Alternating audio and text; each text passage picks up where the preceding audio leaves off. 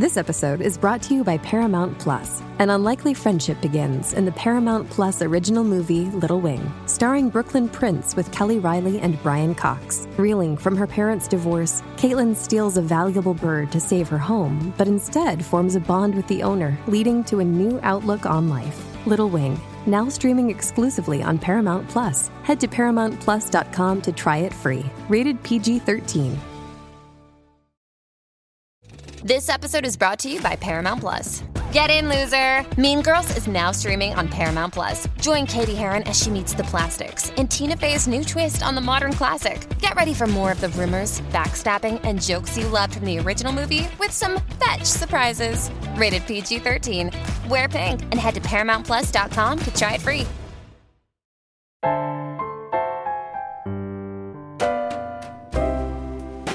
The universe has good news for the lost, lonely, and heartsick. The Sugars are here, speaking straight into your ears. I'm Steve Allman. I'm Cheryl Strayed. This is Dear Sugars. Oh, dear song, won't you please share some bittersweet days with me?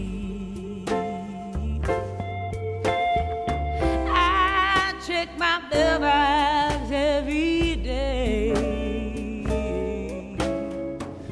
Oh, and the sugar you send my way. Hi, Steve. Hi, Cheryl.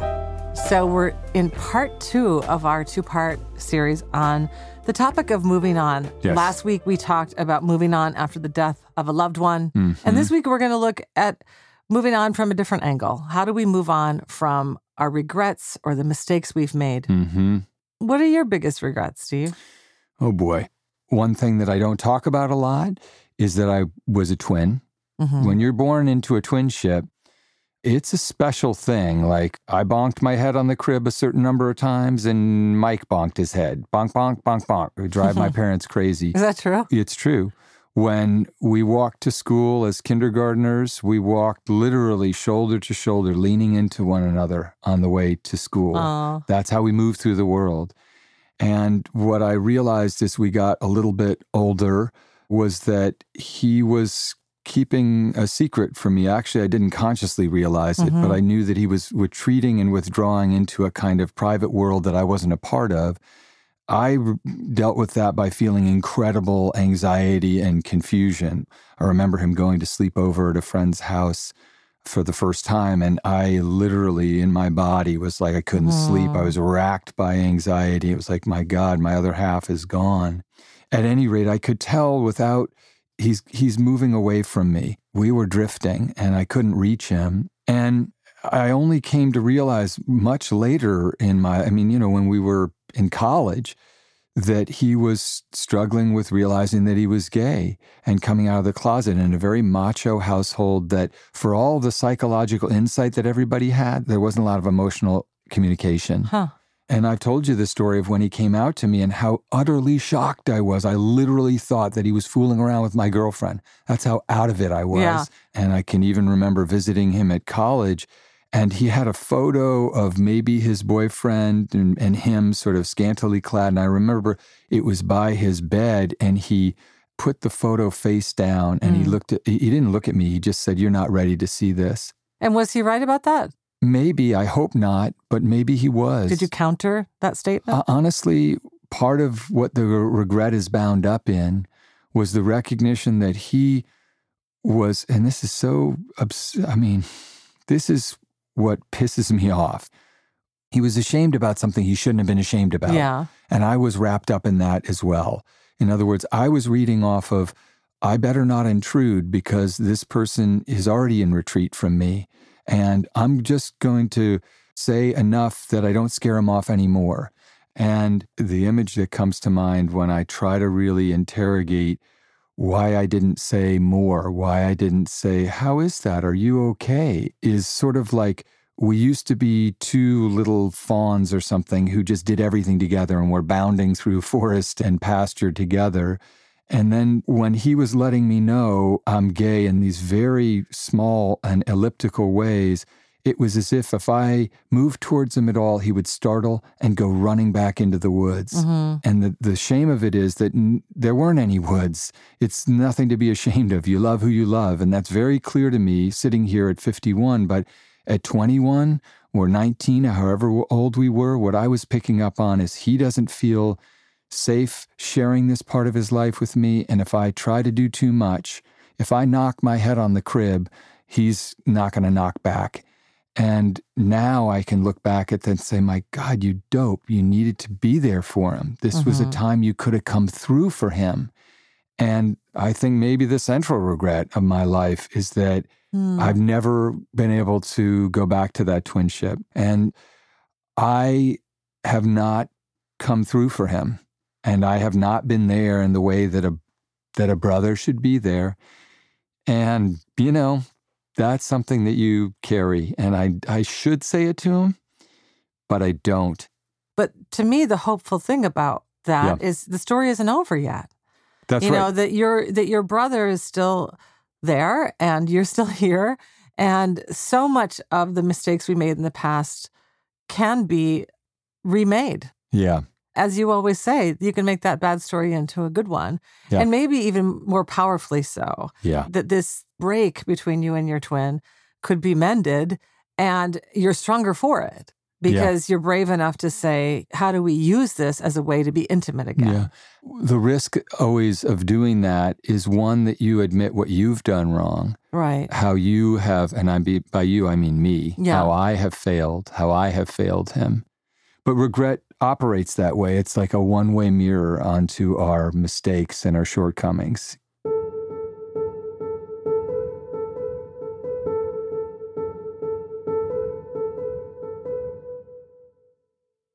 Dear Sugars, I'm a serial codependent. I've married and had children with 2 addicts. My first husband was mean, narcissistic, and controlling. My current one, who looks great by comparison, is agreeable, intelligent, and holds a job. But he's never fully present for me or our children. He quietly hides money in empty bottles and disappears into his phone or video games at every opportunity. He's been to rehab, and we've had all the tough talks. But I'm tired. I deserve more. For the last year, I've been working on my own recovery through an online set of programs and a support group of women that's similar to Al-Anon. I now do the work to take responsibility for my own life and happiness, and I feel confident that I will be able to prevent another codependent relationship in the future. I'm excited about what my future could have in store, with or without a partner. But what do I tell my kids? How do I explain to my 15-year-old that I chose poorly, and therefore I had to blow up his family twice? How do I navigate the aftermath with my extremely sensitive 7-year-old and my very intense, controlling, perfectionist 5-year-old who is prone to aggression and anger? How do I break the news that we might have to sell our house and go back to renting and sharing rooms after we recently bought a home and decorated a room for each child? Is this too selfish for me to justify? I'm fine with breaking my own heart, Sugars, but how do I break my boys' hearts? Signed, Mommy Messed Up. This is such a tough letter. We don't have an easy answer for you. What you should hear is that you are trying to change your life and trying to improve your life. And a part of that is that you have to disrupt an equilibrium that was unhealthy. You describe your second husband as having been to rehab, but he's hiding money and empty bottles. And that means whatever was happening in rehab hasn't stuck. And so you've realized, I'm not in a safe circumstance. And your kids don't need you to be perfect. And they don't need you to make decisions that they always will understand. They need you to be honest and to make the decisions that you think will be the healthiest for you and for them. And that is going to cause disruption for your kids, and they're not going to be happy about it. But you have to think with kids in the long term. You have to say, if I'm going to get to a better place, even if it's a smaller house, if it's more filled with love and harmony and honesty, that's a better circumstance.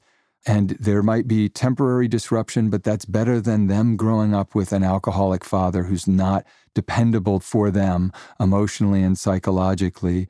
And I think about the decision that Aaron had to make to step away from her parents for a time. And I think that's a decision that's made her a happier and healthier person. And our kids were upset by that, and they remain upset by that. But it's the right decision. Mm-hmm. And kids are not sophisticated, but they are highly absorbent. They will pick up on that. And I say that to you, Mommy messed up. You are not messed up. And what you need to say is, Mommy who is getting her act together, Mommy who is understanding that she wants to give her kids a better stake in things. And that's difficult and disruptive work, but it's the right work for you to be doing. And I praise you for doing it. Mm-hmm. Yeah, I think that's just exactly right, Steve. And I want to point to these last 2 lines of your letter, Mommy messed up. Is this too selfish for me to justify? I'm fine with breaking my own heart, but do I break my boys' hearts? And I suggest that you reframe that placement. Yeah. It's not you on one side and your boys on the other. That's right. This life that you're changing is the life that you have with your boys. So, there's nothing selfish about saying, I know that for myself and my sons, there's a healthier and a happier home environment. And, I think that sometimes what I think a very healthy way of thinking about any kind of divorce, I know I certainly thought about this in my own divorce, which was very different because I didn't have kids and I was in my 20s. But I remember, I felt the most at peace with it. And it felt the truest when I would say, this is not the end of a relationship. It's the transformation of one, that we are altering the terms of our connection. Mm-hmm. We like to think that everything is severed in divorce, but a lot of people in real life, and especially if you're co-parenting with somebody, that relationship continues. So now the question is, how do you continue the relationship with your husband after you separate from him? And that can be, a very important psychological shift that will allow you to make decisions that are about the well-being of your family that have nothing to do with you being selfish. Yeah. I want to just underscore something you said, Cheryl, that I think it's so important for you, Mommy messed up, to hear, which is, it is not selfish to say, I deserve more. Yeah. A greater share of happiness, a greater share of stability, a greater share of honesty in my relationships. The hiding of the bottles both suggest a problem with alcohol and also, as we know with addiction, a problem with deceit. And, for all those reasons, saying I deserve more is modeling for your kids that they shouldn't be in relationships that don't nourish them. They shouldn't be in relationships that they don't feel attended to, as if they're invisible. Mm-hmm. And so rather than beating yourself up about choosing to get involved with 2 partners who were addicted, your kids have seen that. And if you do a full accounting of your regrets, that's true. You made those decisions. Mm-hmm. And the only way that you can address that is to say, I no longer consent to making those decisions. You're doing exactly the thing that you should do. If you're going to put yourself on the hook for getting involved with men who have substance abuse problems, give yourself the credit for saying, I no longer am going to do that. I'm going to find healthier relationships and I'm going to model that for my kids. Yeah. You ask what you should tell your kids, and I would say different things based on their ages and their situations. Your 15-year-old is old enough to have that conversation about, what does it mean to be codependent? What does it mean for you to have realized that you are and addressed it through the recovery that you've done in your online groups and your women's group that's like Al-Anon? I would even suggest doing this, if you can, in a therapeutic context. Maybe go to a family counselor with your 15-year-old and allow him to have a deeper understanding of what codependency is. Because, by 15, this kid has had you for his mom, a codependent mom, and an addict for a dad, and an addict for a stepdad. Yeah. Okay. This 15-year-old has had many years now where he's grown up in that kind of dysfunctional environment. And I don't say that as a criticism of your parenting, but rather an acknowledgement of the system that you've identified. Yeah. And so, do what you can to really actually help him, help him in his life, not replicate some of the mistakes in your own. So I would be very honest with him. He's old enough to hear the truth of your life, at least, a lot of it. The other kids, the 7-year-old and the 5-year-old, who I assume are the biological kids of your current husband, I think that that's a different thing. That announcement is about you separating and possibly divorcing. That announcement is about making them feel safe as the dynamics of your family shift. Right. And the codependent stuff and the addiction stuff, I think it's probably not a conversation you need to have with kids of that age. Right. And one thing that happens, I will say, one note of hope that I've observed in many of my friends who got divorced when they had kids about this age, from partners who were kind of like you describe, sort of not present, retreating into the phone. We don't know what will happen after you separate. We don't know what kind of father your husband will be. But what happens inherently when you aren't on the scene is you don't parent for him. He's going to sometimes be alone with those kids, and he's going to have to be more present than he's been. Yeah. And so many of my divorced mom friends are like, wow, my ex is suddenly a better dad because he has to be. Mm-hmm. And so, be open to the possibility that, frankly, this could be better for your kids than staying together in this dysfunctional family system. Yeah. And with the younger kids in particular, especially the perfectionist 5-year-old, I have one of those. It's important for you to be as honest as you can without being explicit, that they understand this is a decision you're making, in part because you and your husband are imperfect people, to make it clear that it's not because of them. I think kids oftentimes, and it's a natural impulse, they say, oh, well, all this discord must be my fault. It's their way of trying to sort of exercise control in a kingdom of childhood where you're mostly powerless, right? So I think it is important to at least try to impart to them that this is a decision you're making because of your imperfections. And that's not what matters. Not that you make the mistake. It's that you apologize for it, that you acknowledge it, that you have a discussion about it where they see you saying, I'm not perfect. I'm just doing my best. If we're perfect as parents, we do not equip our kids for the world, which is imperfect. We wish you luck, Mommy messed up. We sure do. I will suggest a different signature. Yes. Mommy's doing her best. That's right. Mommy's getting better. So keep doing it. Keep doing it.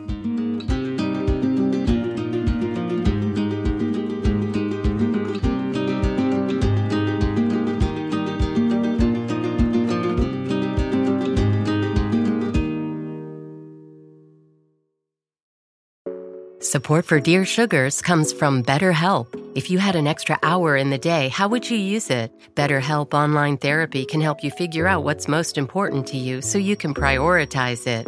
Learn to make time for what makes you happy. Just fill out a brief questionnaire to get matched with a licensed therapist and switch therapists anytime for no additional charge. Visit BetterHelp.com/sugars today to get 10% off your first month. Hey, it's Kaylee Cuoco for Priceline. Ready to go to your happy place for a happy price? Well, why didn't you say so? Just download the Priceline app right now and save up to 60% on hotels. So whether it's Cousin Kevin's Kazoo Concert in Kansas City, go Kevin, or Becky's Bachelorette Bash in Bermuda, you never have to miss a trip ever again. So download the Priceline app today. Your savings are waiting. Go to your happy place for a happy price. Go to your happy price, Priceline.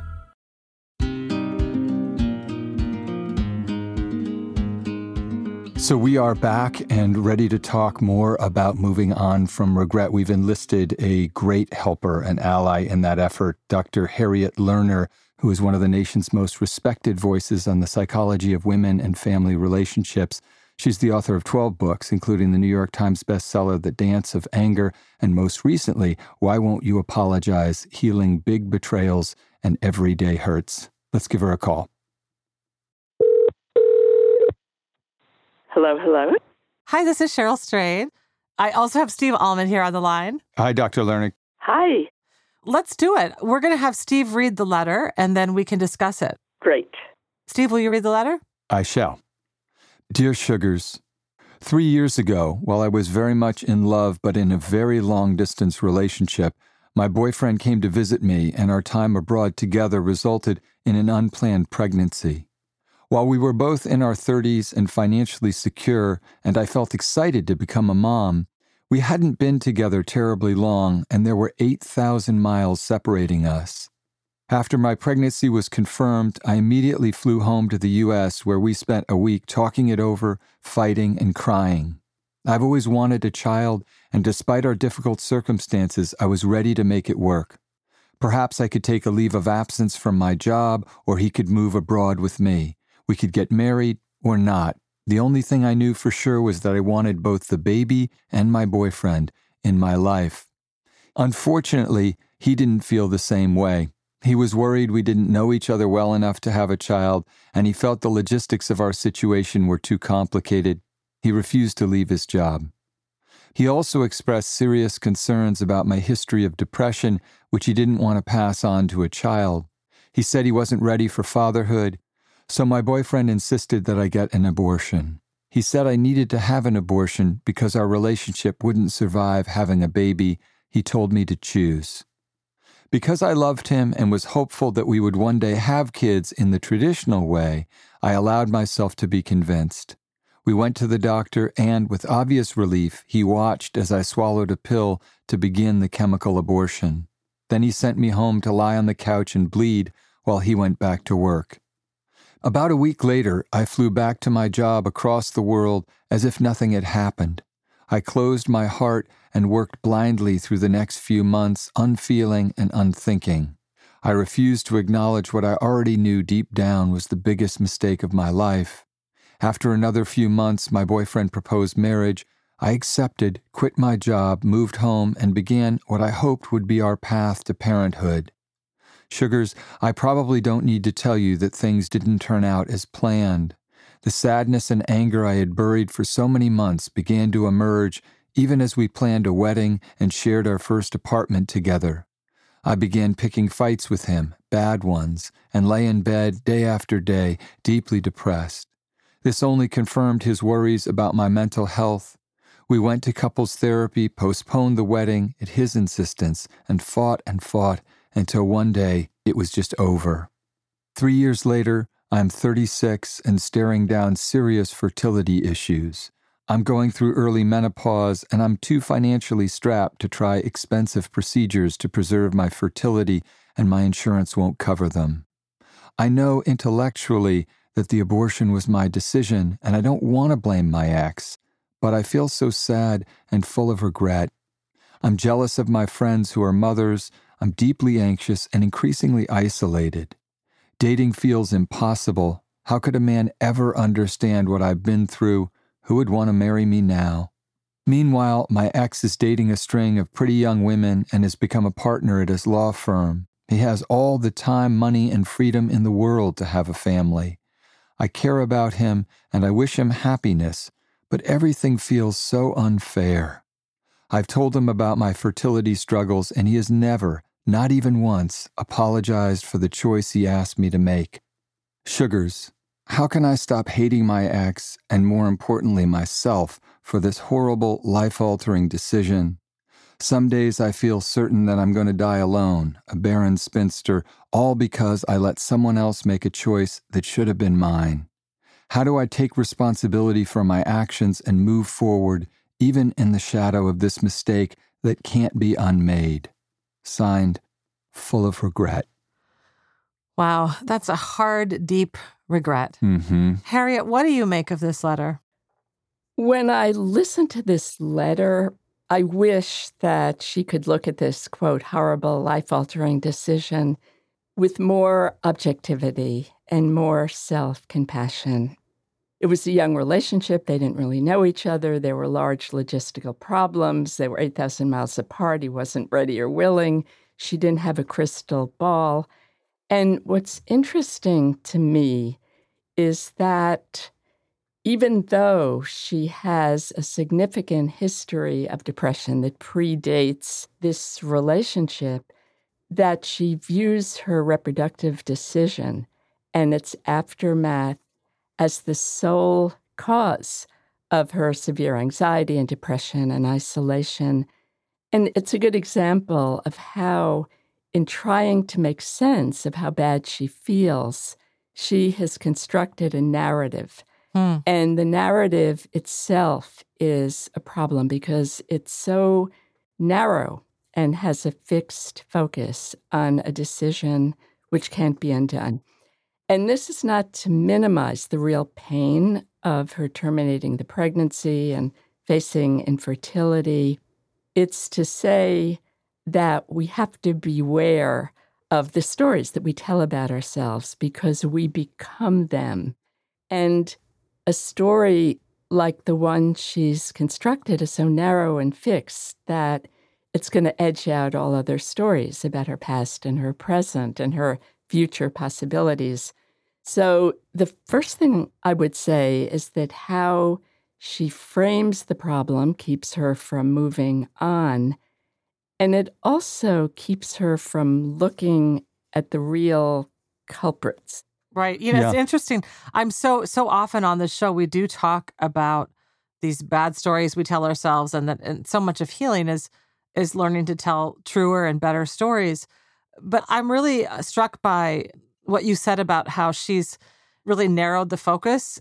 Her regret is in so many ways constructed on an exclusion of the facts. You make everything about this terrible one decision that was made while forgetting that you actually made that decision for some pretty good reasons. Exactly. And one of the culprits of that kind of narrowing of her story is anxiety. And anxiety has certain predictable effects. It narrows and rigidifies our focus. It blocks us from being able to gather new information and think creatively and explore our options. It makes it impossible for us to hang on to a positive thought for more than 5 seconds, and instead we wake up at 3 a.m, nursing past grievances and worrying about future catastrophes. And anxiety interferes with self-respect. Mm-hmm. And she has entirely lost sight of her competence, her capacity for love and creativity and joy. And I think it's important for all of us to know the effects of anxiety as well as depression and shame so we don't confuse them with who we really are. Mm-hmm. Yeah, as I read this letter, this will sound like an odd association, but I thought about Lily Bart, the heroine of The House of Mirth, the wonderful Edith Wharton novel. She's a character who moves through an arc where she wants certain things in the way of a companion and maybe even motherhood, but circumstances within herself and around her conspire against that, and she ultimately ends up feeling incredibly distraught about that. In this letter, you've set down in a very clear-eyed way the history here, and the fact that you wanted this baby and your boyfriend in your life was, at least by my reading, impossible. You couldn't have both because your boyfriend refused to leave his job. He said he wasn't ready for fatherhood, and then he said, you need to have an abortion because our relationship won't survive having a baby, which is essentially a hostage situation. I mean, it's quite explicit. It's not as if you were making that decision of your own free will. And it's easy to rewrite the story of your life where you acceded to him and you should have had the strength to say, no, I want to have this child. But of course, you didn't have the information that you have now. We never do. That's Lily Bart's dilemma. You didn't know that at 36 you would have fertility issues. You couldn't have known that there would be an onset of early menopause or difficulty with affording a fertility treatment. That wasn't even on your map. Or that relationship wouldn't last. That's right. As Harriet points out, the crystal ball. Right. Also, in addition to having a very narrow view of why you made that decision, you're looking in a too limited of a way at the reasons for the demise of that relationship. You say you'd buried your feelings of sadness and anger for so long that it began to emerge, and that was what destroyed your former relationship. But, I think that we can't really always know where that stuff comes from. Did it play a part in that? Probably. But there are probably other reasons that relationship ended as well. And it might be helpful to gain some perspective on that it's usually a more complicated reasons that contribute to the end of any relationship, that it's not just about this one thing. That maybe another way of interpreting the past is to think it's maybe a good thing that you didn't have that child with him because this is somebody who you're not compatible with, right, who you would have been now bound to for life. And I would say that the chief symptom of that is that he hasn't had the courage and personal integrity to reckon with the decision that he pressured you to make. Right. That's a very bad sign that he's not somebody who you are ultimately going to be safe with. he doesn't have to beat himself up, but he did say certain things. If we take your letter to be an accurate reflection of the events, he leaned on you to have an abortion, and he knows that you're living with the regret of that. And he hasn't even thought to make an apology. To me, that's a person who's not living truthfully and who's being ruled by his shame. Well, what do you think about that, Harriet? You have written your latest book is about apology, right? Well, we can see this through so many different lenses. From my perspective, it was his responsibility to clarify that he did not want this child, that he believed that he could not stay in the relationship if she had the child. And of course, in some ways, he absolutely behaved as a jerk, like sending her home on the couch to bleed. Yeah. Or the fact that he pressured her to have an abortion rather than simply defining what he felt he could and could not do. Right. And of course, he can apologize for the ways that he behaved badly. But it's very difficult to apologize when you're over-accused. And if she has asked him to apologize with the weight of this, you've ruined my life. Right. People can apologize, period. And there's a saying that the person who broke you can't fix you. And what she means by, I want you to apologize, is not just that he would say, I'm sorry. She wants him to really get it. She wants him to care about her feelings. She wants him to carry some of the pain that she feels. Right. And this is a perfectly normal human longing, but it's not going to happen. And staying riveted on this false hope about the apology keeps her enmeshed in suffering and comparisons. I think that she can take the important step of ending all contact with him, because any contact that she has with him, which includes any source of information she has about him, Right. is going to make it harder for her to take emotional leave from a relationship that was officially terminated years ago. My hope is that she will have the courage to stop that, because it's an important first step to shrinking the big negative power that he currently has over her life. Mm-hmm. Yeah, I think that's great advice, Harriet. She asked, how can I stop hating my ex? You disengage on social media, don't follow him, block him. Don't even let him pop up if he's friends with your friends. Right. Because part of the bad story you're telling yourself is connected to the good story you're telling yourself about his life. He has all the time, money, and freedom in the world to have a family. Right. You're viewing that from afar. Again, you're seeing everything that he has is good and everything I have is bad, and you're not thinking clearly about it. The first real indication I had about this is this line. She says, dating feels impossible. How could a man ever understand what I've been through? Who would want to marry me now? And I just want to say to you, full of regret, that there's nothing true about those two sentences, okay? And I think that it's really important that you remember that just because you feel caught up in the regret and the sorrow and the rage that you feel about that conflict, it doesn't mean that you can't have other relationships and find love again. Now, your fertility is a different question, but if we're just going to talk about dating and love, who would want to marry you now? My answer to that is a lot of people. Cheryl, I want to add something to that. I very much agree, and it brings me back to three emotions, which is anxiety, depression, and shame. This idea that if anybody really knew the whole god-awful truth about us, they couldn't possibly love us. Right. Mm-hmm. That she is not worthy of love and respect. And that is shame talking.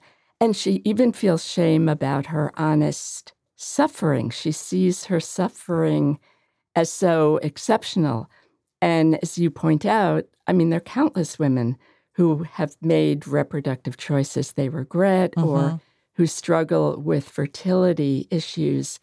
But this is what shame does, that she sees her suffering as so exceptional that rather than it connecting her to the whole human family, because we all suffer, she feels out of the flow of human connection. Right. And it's good to be able to identify that as the mischief of shame, because she's confusing it with who she is.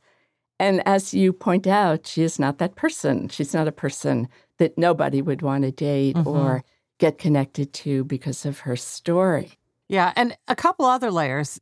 There's also grief, grieving these fertility struggles. I know that so often when we have had letters from women who are experiencing infertility, that's something to grieve. It's such a, one of the bad stories in my, book about bad stories, which is allegedly about politics, but it's kind of also about personal psychology, is that in America, we have a tendency, maybe all human beings, to exalt our grievances as a way of hiding our vulnerabilities, right? And part of how you take responsibility for your actions and move forward is that you have to move past that sense of grievance at those justifiable injustices. I read this letter, I felt so awful for what you're carrying and what's happened to you, and just the rotten luck of both struggling with depression, but also this early onset fertility difficulties and financial troubles. That's not your fault. That's your circumstance. Yeah. But I also felt that underneath that, as Cheryl and Harriet are both counseling, there's real sorrow. And it's hard to face that because it feels insoluble, but you don't get past it if you're stuck at the level of everything feels so unfair. Right. That's a very important point. And I think Bell Hooks said that grief in America is like a stain on our clothing. We're supposed to hide it. We're all supposed to push forward in the all-American can-do way and think positively. And we need also to honor our real feelings and our grief, which both of you are saying. She can't honor her grief in isolation. Yeah. She can connect with other women who are grieving in the same way over the same issues. That's always helpful. And things like therapy and all the resources out there. Yeah. And in fact, right in the center of your letter is a lesson in what happens when you don't allow yourself to feel what you need to feel. I flew back to my job across the world as if nothing had happened. I closed my heart and worked blindly. And what happened a few months later, all of those feelings didn't go away. They just came back with the force of your suppression. The unpleasant truth is that you have to feel what you need to feel, and especially when it hurts, because it's not going anywhere. It's just going to get pushed down, and then it's going to come back even stronger on you, because I think when we tend to push things down, it's like pushing down a spring. It comes back with even more force, and it's the force of our own self-deceit and our own shame. And in addition to honoring her feelings and discovering the full range of her feelings, she needs also to take action. Yeah. And one step we talked about is her having zero contact with her ex. And another could be starting therapy or thinking about career goals. What talents and abilities does she want to develop over the next years? If she can't have a baby, what are other ways that she can participate in the growth of children? There are so many available paths and concrete strategies to moving on. And again, when we're under the weight of anxiety and shame and depression, it's so difficult to act. So it is a challenge to do one new thing. Right. And we shouldn't put aside the possibility, full of regret, that you might also, if it's important to you, think about how might I be a mother? Right. That is absolutely so important. And there is a way, full of regret, that by focusing so ferociously on this one decision, this one exchange you had with your ex-boyfriend, that your regret allows you to stay connected to him. Exactly. And when you move away from regret, what you're doing is you're relinquishing, essentially. You're saying, okay, I'm not going to hold so hard onto that one connection.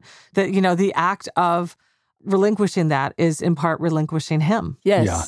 And I want to actually say something very important for all of us, that it's very hard to stop hating our ex because the hate, the anger keeps us connected to that person. It keeps us connected as powerfully as love keeps us connected. And what I've discovered in my clinical work and research is that we have this unconscious fantasy that if we just hang on to our justified rage and we hang on to our suffering long enough, that then the other person will finally get it. You know, they'll somehow magically see the light and they'll realize how they've harmed us and they'll feel as bad, better yet, even worse than they've made us feel.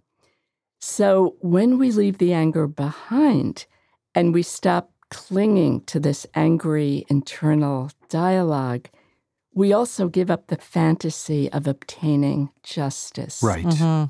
And we give up the false hope of a wished-for future. But what we gain is the ability to live in the present and to move on in a real way. Yeah, Absolutely. That You just is, said it. You said it. That is surrender as a form of faith. Yeah, That's this right. is like, wow, what powerful words. Harriet, it has been a joy and a pleasure to talk to you. Thank you for sharing your insight with us, and thank you for being on the show. Oh, thank you. It was great. Bye. Bye. Bye-bye. Wow, she was great. I knew she would be great because she's written all these really profound, deep, important books. That's right. And she's really done a lot of work for many years thinking about how we heal from these things. That's right. How we get into trouble and how we try to extricate ourselves. And I'll tell you what I took away from it when she was speaking, and the little plan that took shape in my little pea brain was, I need to take action in relation to my brother. Right. And I need to call him, tell him I love him, tell him I feel that I haven't been closely enough connected to him, and whether he wants that or not, I want it. And that's one thing, and I'm going to do it. Yeah. And you need to do it even though you can't know what the thing after that will be. That's right. And I think this really applies to both of our letter writers. This is really about doing something and doing something with healthy intentions. Neither one of you, just like Steve, you can't know where this is going to end up. Right. But we owe it to ourselves to see. Yeah. It's interesting when we suggested doing this, I was so glad that we're going to talk about regret, because it's like shame. Regret is sort of a cousin, and its chief symptom is that we're supposed to keep quiet about it because it means we're stuck and messed up. But actually, regret, when it's doing bad work in our lives, is a stop sign. And when we're brave enough, regret is a signpost, and it is saying to us, here are the actions you need to take to change your life. Mm-hmm. And I like that construction because we've all experienced regret. And the problem is not that we feel it, but that we don't learn from it. That's right. We wish you both luck. We sure do.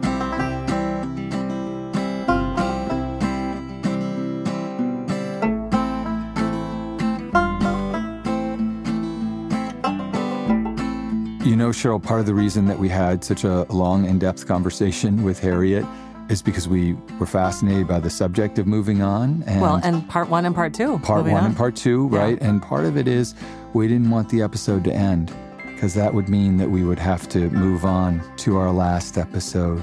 And so listeners, next week will be our finale episode. And I guarantee you, one thing you won't say about it is it was too short. Yes, we're going to try to pack a lot into that last episode. It's going to be bittersweet. Of course, it's been such a great privilege and honor to make this show with you, Steve. And back at you, sis. So we have a lot to say about that and so much more next week. Dear Sugars is produced by the New York Times in partnership with WBOR. Our producer is Alexandra Lee Young. Our managing producer is Larissa Anderson. Our editor is Paige Cowett. Our executive producer is Lisa Tobin, and our editorial director is Samantha Hennig. Special thanks to Stella Tan. We recorded the show at Talkback Sound and Visual in Portland, Oregon, with our engineer Josh Millman. Our mix engineer is Eddie Cooper. Our theme music is by Wonderly, with vocals by Liz Weiss. please find us at nytimes.com/dearsugars. You can send us your letters at dearsugars@nytimes.com. And please check out our column, The Sweet Spot, at nytimes.com/thesweetspot.